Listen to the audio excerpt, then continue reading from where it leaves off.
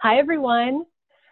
Welcome to Let's Talk About Skills, baby. I'm your host, Kelly Bailey. I'm joined here by our guest, Tony. And Tony, I just realized that I'm going to I want to say Sai, but am I butchering your last name? I'm sorry. Oh, no, that's good. Yeah, Ty. Exactly. Oh, perfect. I'm glad I got it right. I know it's been a little while since we chatted last and going by what I thought. But let me give a little intro to Tony so that everyone knows his background. So Tony is a teacher who works to bring greater meaning and purpose into higher education. He is currently working at the University of Utah's School of Medicine as the Director of Leadership and Development.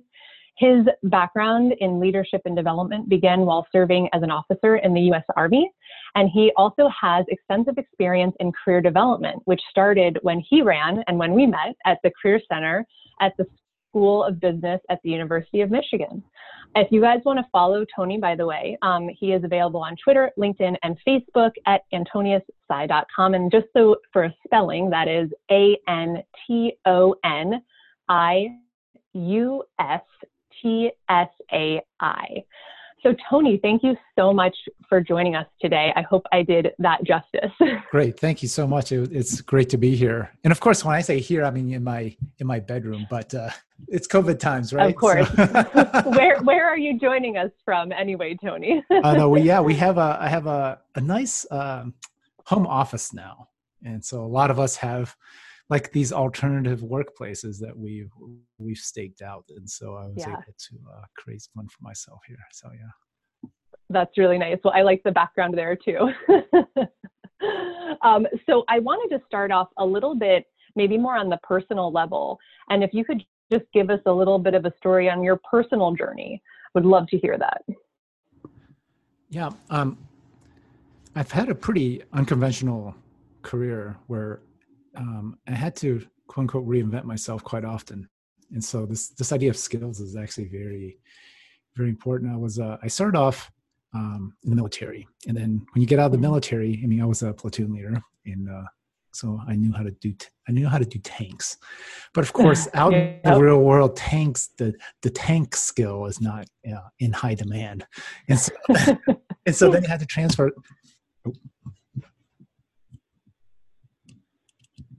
Sorry, my microphone fell off. Okay. No worries. What is a transferable skill? And it was about leadership development. And so I went to business school, learned finance, and then as well as organizational development.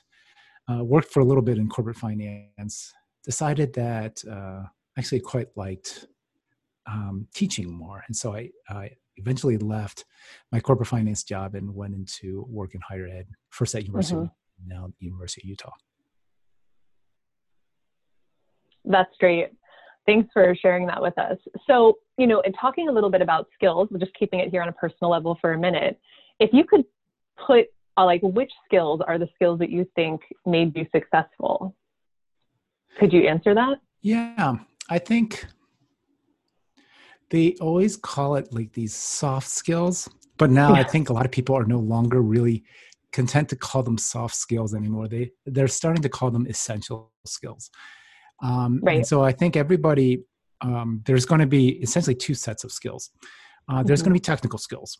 And so you are going to need to learn some technical skills. And except I think what we're seeing is now that the technical skills must be refreshed every once in a while, but you still need a certain set of technical skills. And then there's another set of skills that's more with managing yourself and managing your relationships. And those type of skills allow you to be more adaptive because once you talk to more and more people, you get to see, oh, this is how the world is changing. This is what people need. And as you sort of see that, you can kind of say, okay, well, what is the overlap between what other people seem to need and what I'd be happy to provide. And then that allows you to essentially orient yourself towards developing more technical skills that you need. Of course, now at this point, I'm in administration and teaching. And so, and there is still some technical skills. Like I still have to figure out how to do Zoom, for example. But that a new skill you needed to it learn? is. I mean, I'm much better at it. I still have a lot to learn about it, but Sure. that's something that's like, oh, I have to. Originally, I did a lot of speaking in person, and so I was like, Mm-hmm. oh, well, that was a skill that I did, but now it's like, okay, I have to change. So now I have to figure out how to teach online and teach. So it's just about pivoting. Yeah. Yeah, and then it's all about like, okay, there's some people, and I have to figure out how to provide value to them, and then that kind of guides me in terms of the skills I need. Yeah. And you, like, I just was thinking of this because I'm looking at you with the microphone, and you had just mentioned to me before we started that you're like, well, I got this microphone because I'm, teaching people online and recording these courses. I want to make sure that they can hear me. So I agree. There's so many new skills, especially during this time, that we're picking up. But I like the idea of that there's sort of that foundation core skills, and then there are other ones that you're constantly renewing yourself on. I know, in terms of like jobs always changing, obviously that's going to be very important. So for you, did you feel like your skills came from formal education? Did you feel like these were things you were learning on your own, like a mix? What do you think is kind of the best way in terms of picking up skills? Yeah, I think working in higher ed, I think higher ed is going to be under a lot of pressure in the future. And part of it is because, I mean, I don't mean to be too hard on higher ed, because there's a lot of well-meaning people. But the question is like, what does higher ed prepare you to do exactly? What if you take a look at a lot of the classes that are offered, what does that actually provide you to do, allow you to do? Does it teach you really core hard skills, or does it? And a lot of times it doesn't. And so what happens is I still believe like, yes, between going to school and not going to school, yes, go to school. But I do also feel that it is no longer the responsibility. Like, you can't just say, well, the university is going to teach me everything I need to know. I just need to get a degree and then boom, I get a job. It's like, that's not the case as much anymore. And so even as you're going through school, you'll have to think about, I would just say you are still responsible for your skill set, and don't expect that really somebody else is going to spoon feed skills to you. That there are certain things that you're going to want to learn. And the further along you get in your education, what's nice about it is that you can choose the things that you want, because it's no longer like you're in third grade and they make you do stuff. Once you're like your mid-20s, you kind of get to choose the type of skills that you want to develop. So that's, to me, pretty exciting. So having the person really like take the reins, make their own choices and figure out what they want to build over time. That makes sense. Yeah. So the reason that I really wanted to have you on the podcast is because of this article that you wrote that I read and shared on LinkedIn, which I absolutely loved. It's called The Most Important Career Advice. And you discussed something that you called the MD plus. And I really loved this concept, and I'll give like a little brief, but then I'd love for you to dive in a little further on it, which is essentially that if I go to medical school and I get a standard medical degree, I'm just like every other person that has a medical degree. And what is my plus? And the reason I love that so much, and I think I mentioned this to you in kind of the back and forth comments that we were sharing, was that I have a sister who is currently a freshman at the University of North Carolina, Chapel Hill, and she wants to be an anesthesiologist. But of course, everything that happened and internships and all the things that are going on this summer, she is struggling at what to do. And so when I read that article, I shared it with her, and she was just like, man, I sent her an opportunity that was totally out of the field of medicine and what she had planned on doing this summer. And I was like, you know what, though? This might be a really good idea. So tell us a little bit more about MD plus and what you mean about the plus. Yeah. I get to talk to a lot of students. It's a really great privilege. And I get to be inspired by a lot of students who do very unique things with their career. And, in the article, one of the people I mentioned was a person who studied architecture before became a surgeon. And he, when I was, with him in the training, he came up to me and says, you know what, I kind of really like architecture. What should I do? Because everybody else is telling me to skip that up because you're a surgeon now. And And I said, well, if you gave that up, you're kind of giving up a certain unique part of you. That I believe that if you stick with it, obviously you still have to go through training and you have to get through done, or, do it properly and so forth. But Mm-hmm. if you keep that part of you, which is very interested in design and architecture, um, you will find that later on there will be an opportunity for you to merge the two of them. And then as you Mm-hmm. merge the two things, it will make you different from other people. And then therefore, then you're just not just another surgeon.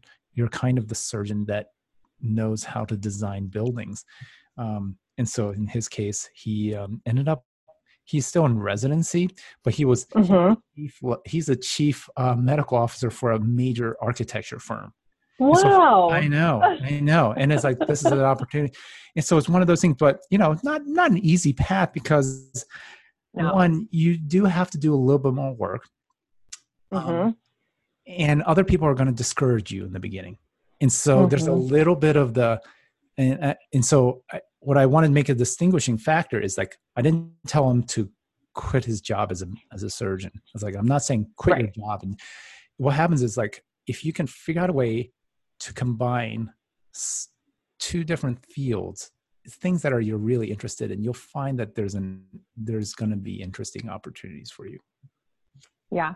Now, would you say that if someone was going to approach kind of adding to their, whatever it is, right, they're at figuring out what their plus is, do you think that always has to be like a formal schooling, or do you think that they can figure that out in other ways?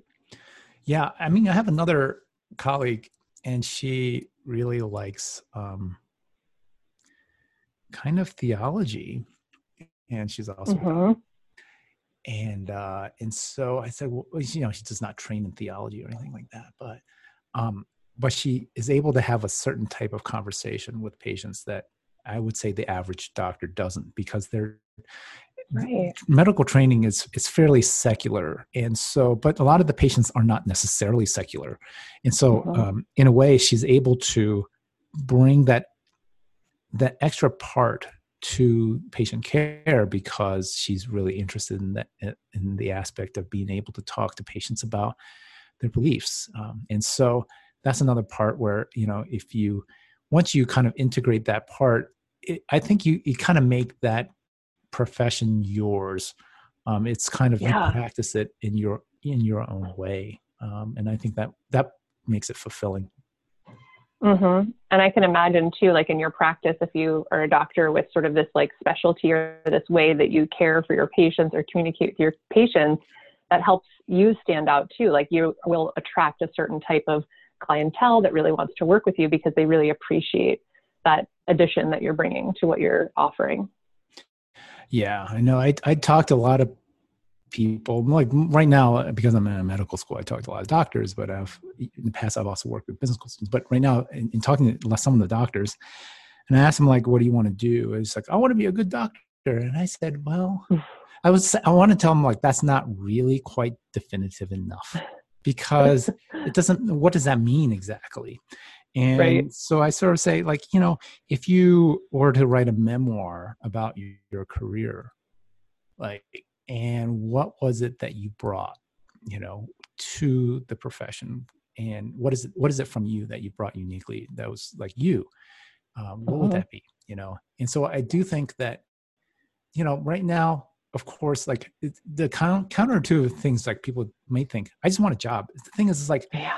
actually, yeah, I know you do want a job, but you actually make yourself much more hireable once you take the time to kind of go in both avenues. You're developing your technical skills and sort of that foundational, but you're also developing your own kind of niche skill. And then once Mm-hmm. you develop the two of them, that does actually make you much more employable. Completely. Well, I feel like that concept right there that you're talking about, and just the way you most likely talk to a lot of your students, I know you shared with me, let's see, what you called, like, oh, you created that career journey diagram a couple of years ago. And I kind of wanted to delve into that a bit more, because I loved not only the way that you approached that, but also I'm just like so interested in how you might have conversations with students around this, because of course, as I said, earlier, just because we say the word student doesn't mean that like everyone is a student, right? We're all like lifelong learners in this particular sense. Like we're always adding a plus every time we read a book, or every time we learn how to do something new, like Zoom, or create that course online, or for me, a podcast, right? So when you think of that diagram, like kind of help us visualize this diagram. And, so I'd love to hear a little bit about some of these conversations you might have with students around this particular approach that I think is really fascinating. Yeah. So I've been talking to a lot of people, almost just even from people who are applying to college to all the way to people who are nearing retirement. And so I talked to the whole gamut of people. And then if you talk to enough of them, you get a sense of like what the stages are. And so I kind of broke it down into 4 stages. And because I'm in Utah, I used the mountain, like climbing a mountain, where at the bottom, there's more people, but as you go up and up, it's become more lonely to some degree because it's such a hard journey. Right. Right. And so there's these 4 stages. And the first stage is about the ability to manage yourself. And I do tell people that, look, people have aspirations for leadership and and I say, you know what, that's fine, but you first have to be able to set your alarm clock and wake up and go to work. And you actually have to exceed the expectations of your current role in order to move on. Like you can't actually manage people or have great responsibility if you can't manage yourself. And so like the first thing is kind of very fundamental, which is like you actually have to have some discipline. Again, you have to have skills. And so in a way you have to practice something well. And so before you practice something well, don't think about other things. Figure out something that you're going to practice well. And then over time, as you practice things well, you're going to find that you can help other people. And then so the second stage is about developing relationships. And because at a certain skill level, you're going to be able to be a master and be a teacher. And so you're going to have greater influence only because you you went beyond managing yourself. And so then what happens is you begin to do the work of managing others.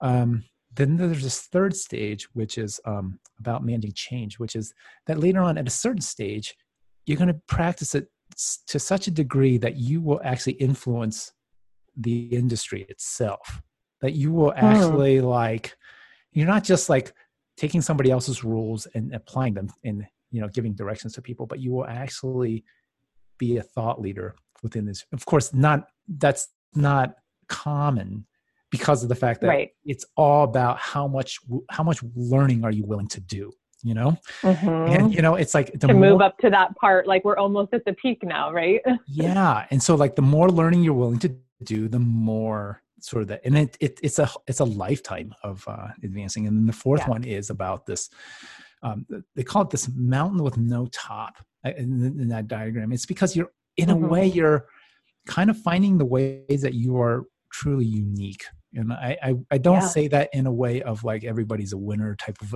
everybody gets a participation prize, but like you do have a unique skill if you take the time to develop it. It takes a whole lifetime to actually get to that point. Right. But the more skills and the more learning you do, the more you begin to actualize yourself. And so that's sort of true. And I feel like it's that concept of like, if you're not growing, right, you're like stagnant. So that's why that mountain has no top, because you can keep going if you want to. Yeah. It's like, it's never ending. It's like, hopefully you're learning throughout your life. Right. Now, when you talk to your students, like my assumption is always that, when someone in a university is talking to students, they're referring to learning, in a more formal way. But when you talk to them about this, do you mean like a combination of formal and informal? And when I say informal, I kind of mean like it could be through any means, right? Like a work, at your work, you're learning these things, right? Or it could mean you're just trying to figure out something new on your own. That informal means a whole slew of other ways besides actually just like being at a school. Yeah. I'll give you an example. some years ago, about 8, 9 years ago, I was talking to a med student, and he was saying like, I'm just kind of curious about how I should spend my time in med school. And so I asked him like, what are you really interested in? He said, I'm interested in technology applied to medicine, specifically telemedicine. And of course, telemedicine is much more ubiquitous now, especially with what's going on now. But 8 or 9 years ago, it was like a niche. Very few people knew much about it. And I said, well, think of it this way. If you went into the library and just like read as much as you possibly could about telemedicine in those 2 hours, once you finish reading in those 2 hours, you'll know more about telemedicine than 50% of the faculty here. Wow. Because it's a niche thing. And so if you spend 2 hours a week for a month, let's say if you did 8 or 10 hours of solid research on it, teaching yourself, you'll know more about telemedicine than 90% of the faculty here. And if you do 4 years worth, let's say your whole time in med school, every week you took some time and taught yourself a few things about it and spend disciplined time, by the end of medical school, you'll be one of the experts in telemedicine, and you just have graduated med school. And you think about like now, it's like telemedicine then was like, well, that was a thing, but now it's coming, it's here. Right. And it's kind of like, you kind of want to think through like, what is the future thing that I can begin to invest some time now? This separates it from the normal training you get, because like in med school, they'll train you with a certain set of things, but I say that's what everybody gets. So that's right. You need to know it, but you don't want to overinvest in generic things. Like you're going to want to take 10 to 20% of that time and invest in a niche thing that you are interested in. And then those two things together create the opportunity. Yeah, that's really great. I love that you're giving the students these, because it seems like it's outside of the box probably to so many educators to talk about lifelong learning in this way, but I just love it because I think it opens so many doors to people to realize that like, I'm a mother of 3. I'm like, if I wish that I could go and sit back down at school, but that's just not going to happen. And the fact is that there are so many other ways to learn. It's just, we don't necessarily think that, that's like a learning opportunity, right? Like that this thing that I'm trying to figure out, or me going and doing research or reading, like, oh, I don't know, but it really truly is. Yeah. It's like you could read a book. There's so many resources out there. Like all there are is resources right now. And one example I was going to give you is, I don't know, some years ago, I was listening to NPR and they were saying, most of us drive every day, but does all this practice of driving make us better drivers? And it's like, no, actually, right? It's bad. And the question is like, because learning needs to be deliberate. You can't commute and you think you're just because you're doing something for a certain amount of time doesn't mean you can be. And one example I tend to give in some of the workshops is I ask people like, okay, in 10 years from now, you're going to be like a driver for the CIA. You're going to have to be awesome, like an expert driver. What are you going to do? You can only invest like 2 or 3 hours a week over 10 years. But what are you going to do? And everybody come up with these ideas. And it's like, see, they'll work. Like if you did this thing for 2 or 3 hours a week, like you will, in 10 years, you'll be an outstanding, you'll be like top level driver. And so it doesn't require you to quit your job. It just requires a little bit of deliberate time set aside to learn. So when you say deliberate time set aside, like I'm thinking, of course, like, yes, of course, I'm going to sit down and I'm going to focus on this thing. But is there something else that you think helps make that time more deliberate? Like I find if I take notes and I write, like there's something about me reading something, but then also taking notes that like solidifies it. And to me, it's like, I can't just do it once. I need to continue to practice that, like you said. So are there other ways where you could take that time and focus on something, but make it even more meaningful? Yeah, I think there's like 3 main modes of learning. And so one of the modes is like you reading and you thinking, and you kind of like are kind of, it's a little bit individual. There's another mode where you could go and kind of talk to, train with somebody who's more of an expert. So somebody who can teach you or mentor you. And so if you're trying to learn something, I would recommend that you reach out to people who are already good practitioners. They can cut that learning time a bit. And then the third part is you need to practice. And so it's like, you can't, let's say if you want to be a really great driver, you can't get there by reading. You can't just read. And so, but you do, but reading is useful. And so, but you got to go out there and start practicing. And so practice, the doing. So those three things, you're going to want to kind of like mix those three things into kind of, and if you kind of have a good balance of those three things, and you do it deliberately, and I'm not saying deliberately means 40% this, it just means like the focus is there. Yeah. You're really like, okay, this is it. Yeah. You will start learning. Yeah. That's so nice. So I know you shared with us a couple of stories about some of the students you've chatted with. Is there anything that you think would be like a great takeaway for a person that might be considering, how else do I kind of like beef up myself over my life, beyond obviously the deliberate learning, but like, is there any focus areas that you'd be like, oh, you should be thinking about this? Yeah. I mean, I think it's kind of interesting. It's, I don't know. Let's just kind of like brainstorm a little bit, because this is kind of an interesting time. Because I'll just get a little bit kind of delve into this idea of skills and value. And I think about,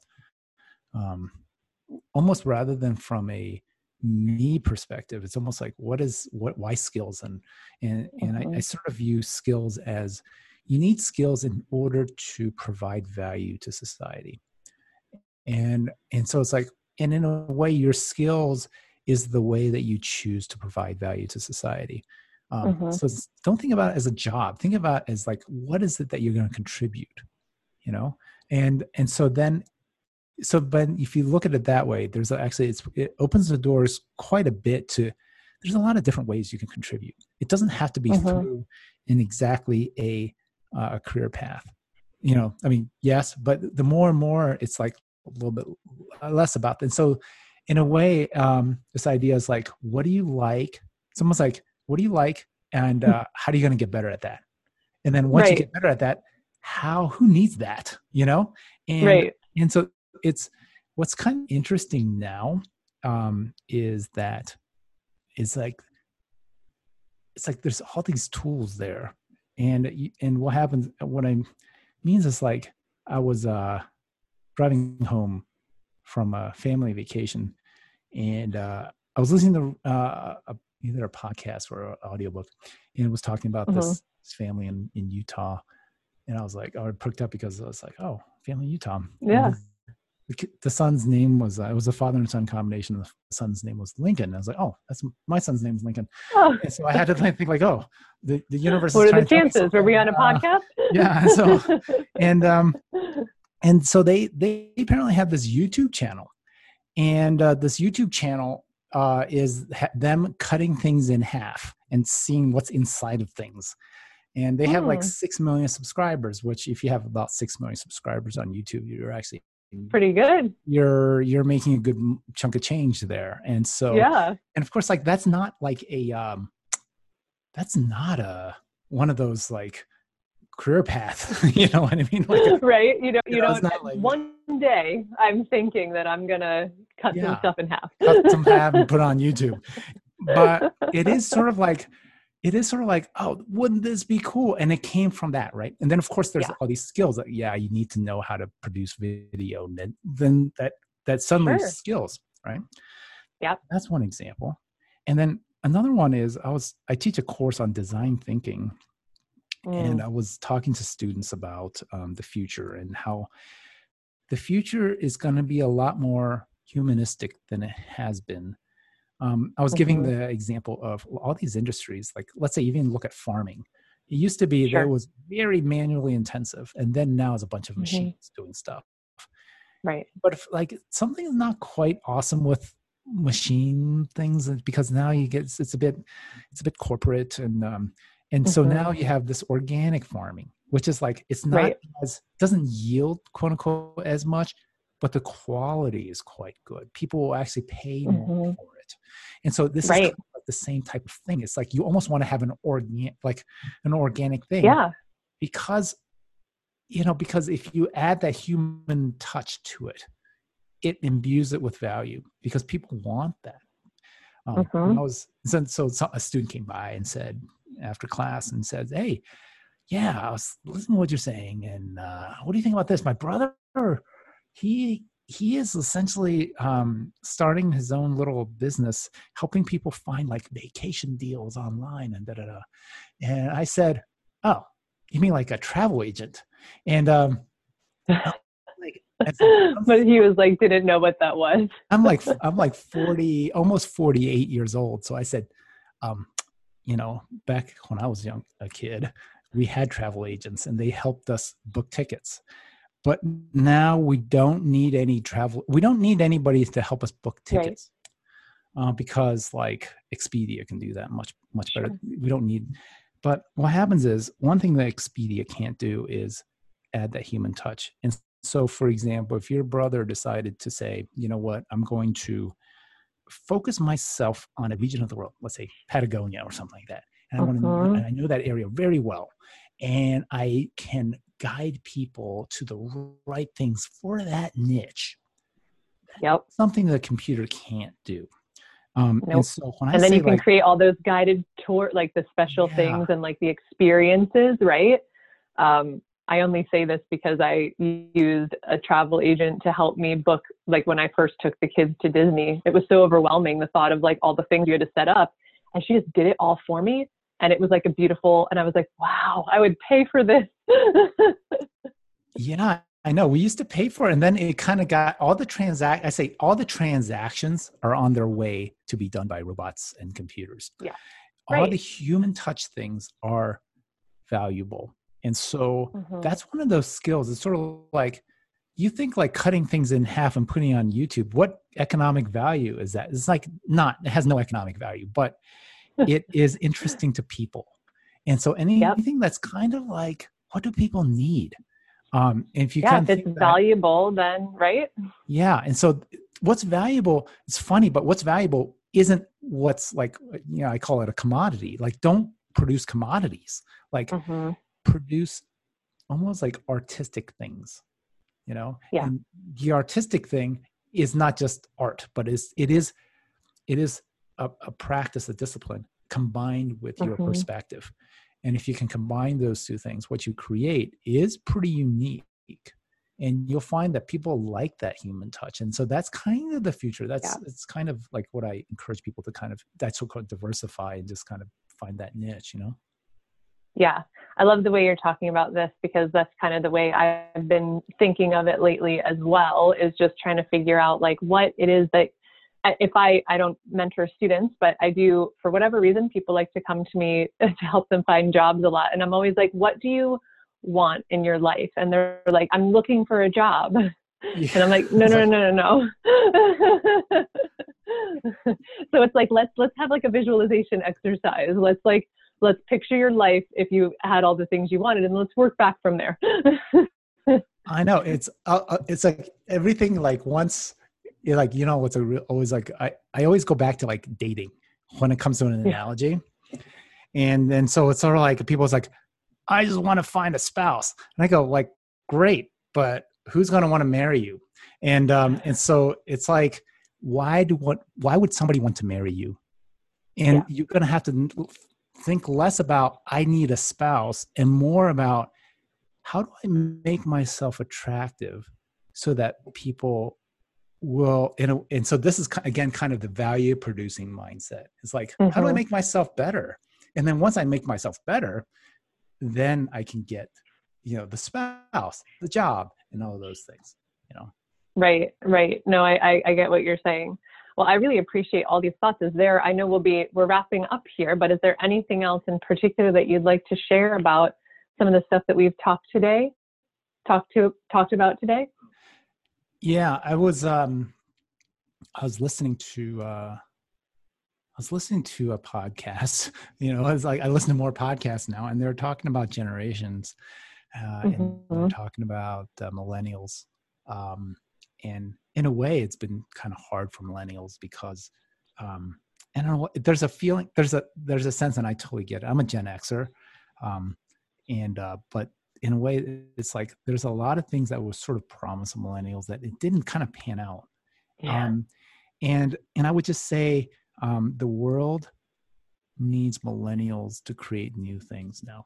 Like I would encourage people, like if you're younger, I would really recommend that you just think like, go create something new, go create Yeah. something, and don't wait for the system to kind of show you, because the system itself is changing so much. Like we're never going to go Mm-hmm. back to what things were like 6 months ago. And No. so who's going to create the future? And it is going to be sort of the younger people. And so it's terrifying from a point of view of, oh, how do I do that? It's like, yeah, it's hard. But if you kind of put yourself in the perspective of like, I'm going to figure out a way to provide value in some way that I really like doing, you're going to find that it leads to sort of this top of this mountain. It will lead you Yeah. to create. It leads you to create something, and it will be of a great value to society. So I just wanted to kind of give that message to people.